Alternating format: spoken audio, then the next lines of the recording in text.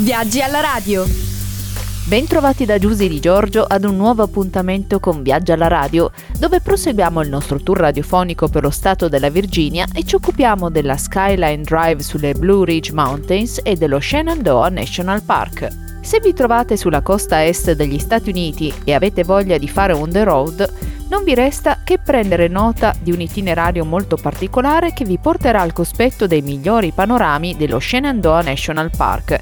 Stiamo parlando della Skyline Drive, che fa concorrenza agli on the road dell'ovest degli Stati Uniti. La Skyline Drive è una strada panoramica che attraversa le Blue Ridge Mountains dentro i confini dello Shenandoah National Park, in un percorso curvilineo di 168 km complessivi per un totale di poco più di 3 ore di guida. La strada può essere imboccata all'estremità nord nei pressi della piccola cittadina di Front Royal, che dista 112 km da Washington DC. L'estremità sud della strada è chiamata Rockfish Gap e coincide con l'inizio di un'altra famosa strada panoramica della zona, ossia la Blue Ridge Parkway. Trovandosi all'interno di un parco nazionale, la Skyline Drive è a tutti gli effetti una strada a pagamento. Dovrete infatti pagare il biglietto di ingresso al parco di $30 a vettura oppure presentare la tessera parchi. Ovviamente con il biglietto avrete anche la possibilità di esplorare tutti i sentieri dello Shenandoah per i 7 giorni consecutivi. Il limite di velocità consentito è di 55 km all'ora circa, il che rende il tragitto abbastanza lento. Ricordate che c'è solo un benzinaio lungo la strada nella zona di Meadows. Inoltre calcolate spostamenti più lenti nei mesi di alta stagione a causa del possibile traffico.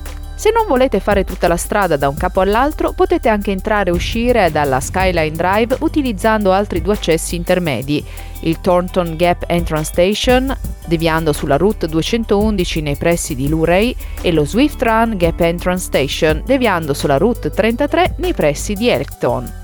Il percorso sulla Skyline Drive è perfetto per una guida panoramica rilassante, perché procederete a velocità moderata nella tavolozza di colori del bosco dello Shenandoah Wilderness. Tra una curva e l'altra vedrete spalancarsi i panorami del parco. Nei mesi primaverili ed estivi vi affaccerete a scenari dove prevalgono 1000 tonalità di verde.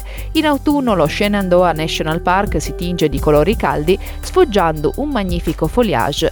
Ed è questo, secondo noi, il periodo migliore in cui percorrere la Skyline Drive. Uno dei migliori parchi nazionali dell'East Coast è lo Shenandoah National Park, vero e proprio fiore all'occhiello della Virginia. Fondato nel 1926 con lo scopo di conservare e proteggere le risorse naturali e culturali e le bellezze paesaggistiche delle Blue Ridge Mountains settentrionali della Virginia, lo Shenandoah National Park offre ai visitatori la possibilità di esplorare i boschi dello Shenandoah Wilderness tramite un'ampia rete di sentieri con oltre 800 km che si avventurano sulle alture del parco e nel cuore della valle. Siamo lungo la catena delle Blue Ridge Mountains nella Virginia settentrionale. La grande città più vicina all'ingresso nord del parco è Washington DC, a una distanza di circa 120 km.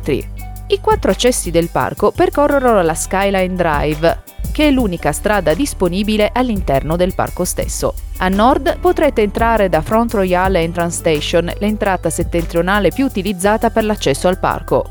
Si trova nei pressi della cittadina di Front Royal.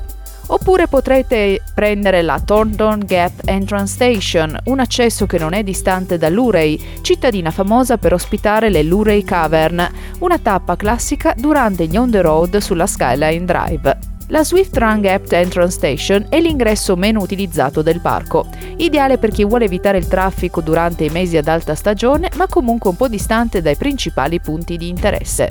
E infine a sud da Rockfish Gap Entrance Station, che nella maggior parte dei casi è il punto che sancisce la fine dell'on the road. Ma se state arrivando da sud sarà la vostra porta d'ingresso al parco. Ed eccoci giunti al termine del nostro viaggio radiofonico di oggi.